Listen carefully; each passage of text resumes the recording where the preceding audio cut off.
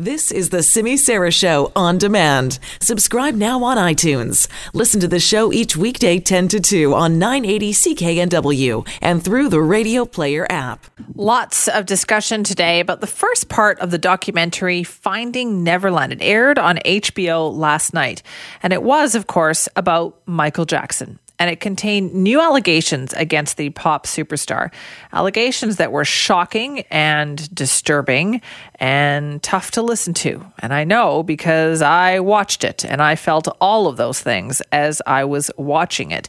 It essentially alleged that he was a sexual predator who preyed on young boys in his circle that he had around him. Now, the second part of that documentary is going to be aired today, but it has prompted a lot of discussion about Michael Jackson's legacy, about his music. Should it even be played on the radio anymore? It has been very contentious, to say the least. We wanted to talk more about it now. So Alan Cross joins us, Global News music commentator and host of the Ongoing History of New Music on CFOX. Alan, thank you so much for joining us. Oh, you're welcome. That was a tough watch last night, wasn't it? Oh, it really was. Like, I felt kind of physically ill at times listening to what those two men had to say.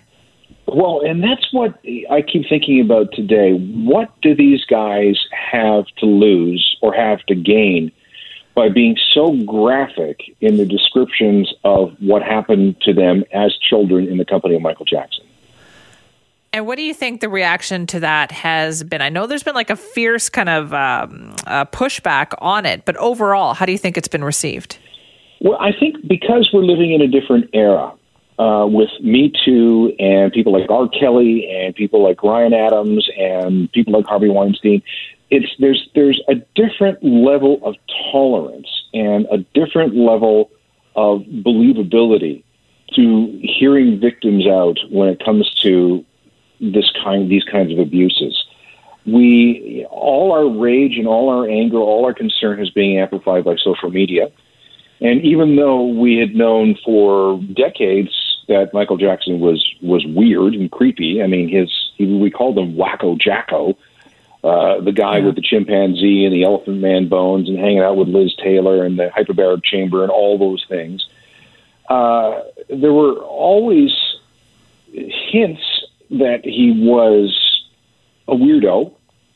And I think now we are willing to embrace the facts a little bit more than we were 15 years ago. I think that's so true. I mean, I watched it last night with my 21-year-old daughter, and as it's unfolding, she turns to me and she said, "What was the matter with people? Like, how could you not see the clues of what was going on?" You know, well, yeah, especially with the parents. I know. And I said to her, I don't know. Like, I guess it was a different time, you know, always having the young boys around. Like, we would definitely look at that differently today than we did 30, 40 years ago. 100%. Now, that being said, let's just put this into a slightly different context. People love forgiveness. They love an opportunity for a comeback. They love to see people have a second act. And you can do just about anything and receive that sort of absolution, except child abuse. There is no walking back from that. There is no excuse for that. There is no redemption from that. You are in that bucket of repulsion for the rest of your life and beyond. And you cannot be rehabilitated in the eyes of the world. Let's take a look at Gary Glitter, who is a big glam pop star in Britain in the early parts of the 1970s. And his song Rock and Roll Part 2 used to be a giant sport anthem all over the world. He was since convicted and jailed on all kinds of pedophilia charges in Southeast Asia. And when was the last time you heard Rock and Roll Part 2 at a sporting event? Never. There is another band from the UK called Lost Prophets, who had a lead singer named Ian Watkins. He did some terrible things to the baby of an acquaintance, and he's now in jail for the rest of his life. And while the rest of the band was completely innocent, no one ever wants to hear anything from Lost Prophets again because it reminds them of singer Ian Watkins, and you don't want to listen or buy or otherwise indulge anything that would enrich this guy while he's sitting in jail. There are stories that Ryan Adams has had his songs dropped by a number of radio stations around the world. There was a story that the BBC had dropped Michael Jackson. That's not true, as it turns out. But you have to think that there are radio stations around the planet that are thinking, okay, based on the allegations in this documentary, what do we do with this music? I wonder about that. Like, you personally, is it possible for you to separate the music from what you heard last night? Because I was struggling with that today, where I thought, I don't think I can separate those two things. I can't. I can't. If the allegations are what they seem to be, and there is nothing in the testimony that we saw last night that would say to me that those guys were lying, that's it. I'm done. I don't care if I ever hear another Michael Jackson song ever. I mean, there are going to be those people who say that we need to separate the person from the art. But, how can you do that? How can you listen to an R. Kelly song and know, what he's done? How can you listen to a Lost Prophet song knowing what, Ian Watkins has done? How can you listen to a Gary Glitter song? It applies across the board. I mean, my wife won't watch Woody Allen movies anymore. Yeah, I'm with her on that one. We can't sit down and watch Kevin Spacey movies anymore. Nope. So it's the forgiveness quotient has dropped dramatically. I think you're so right. I also think it's not something it's not like something you have to make a conscious effort to do. It's just something you just feel like, oh man, I can't listen to this. I can't do this. No, I can't, because every time I hear him sing or see him dance, I mean, I'm going to think about some of the stuff I saw in this documentary. This could be, and maybe should be, the death blow to the Jackson estate. Is that why you think they've been pushing back so hard? Absolutely. Jackson will have been dead 10 years ago this June. And in that time, the Jackson estate has spun his legacy into hundreds of millions of dollars of profit. And this is something that they want to keep going, obviously, because it's a corporation. It's a giant corporation that depends on a squeaky clean Michael Jackson to be, saleable for generations to come. I'm sure that they had all kinds of intentions of making him into the new Beatles, in the sense that people will be listening to his music forever and ever and ever. I don't think so. Yeah. It's if a lot of his stuff, if it was,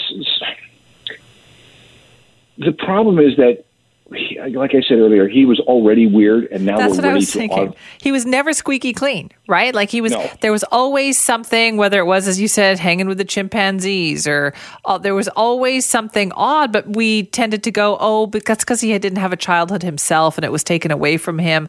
And then the older he got, I think we all kind of knew deep down there was something else wrong here. Yes, and it turns out that we may be right. It's going to be tough to watch part 2 of this, because I can't imagine it getting any more graphic. I mean, really, really, like, if I'm one of those two guys, and I had to say those words out loud in front of the camera. So brave. Yeah. Yeah. Again, they've got nothing to gain other than to, come forward and say, this is what happened to me, and this is what the world needs to know about the King of Pop. I noticed that as well, because I know that part of the Jackson fans out there were slamming these two men, saying that they're just opportunists, but they actually gained more in their lifetime by defending Michael Jackson than they're going to gain by saying this. Yeah, I guess they'd finally preyed on them that they had been lying, or at least deflecting, all the charges, and now they're coming clean. And there's even a term for these people who are defending Michael Jackson. They're Michael Jackson truthers. It's I feel that he could not have done this, therefore that is my truth. Yeah. And that's something that we see a lot in social discourse today. And do you think this is probably the biggest case like this that we have heard of, where we're going to kind of look back now and revise how we felt about and how we feel about that music? Well, it's, he's the biggest selling solo artist of all time, so it doesn't get much bigger than this. However, this could set off a whole bunch of reexaminations of the pasts of other people. I mean, one of the things about the music industry is that it is famous for bad behavior, because bad behavior in many cases was tolerated, if not encouraged. So, we hear stories about David Bowie and Mick Jagger having affairs with, 14-year-old girls. We hear about Jimmy Page, who took Laurie Maddox, who was 14 years old at the time, on tour with him. We hear stories about, Ted Nugent becoming the guardian of an underage woman just so he could have a relationship with her. I mean, there's a lot of this stuff going on, and it's not acceptable. So, how is there a statute of limitations on this bad behavior? Do people get to change? I don't know. So it's going to be up to the individual. Essentially, Alan, what you're saying is that there's probably quite a few musicians and stars out there who should be a little bit nervous. I think there are. I really do think there are, because if somebody wants to come forward and if somebody wants to, pick up the story, you worry too. And I don't mean this to be derogatory, but you have ambulance chasing lawyers who may say, okay, you suggested this happened to this guy or with this guy, and he still has a substantial fortune. Well, we should go after him. Right. Or we should, have some sort of out-of-court settlement so this doesn't become, a catch and kill type story. Yeah. Given what you heard then last night, what you're probably going to hear tonight, for you, is this a fundamental change for you in how you approach the legacy of Michael Jackson? I was always sort of iffy on him. The thing, when I saw him way back in the day dangle the baby over the balcony. Oh, yeah. God, I forgot about that. I remember that very clearly. And I remember thinking, okay, we're done. Yeah. That is so true. I have a feeling a lot of other people are also feeling the same way today, Alan. So listen, thanks so much for the chat about this.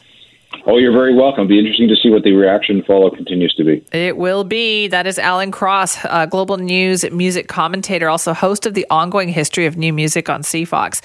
We're talking about the documentary called Finding Neverland.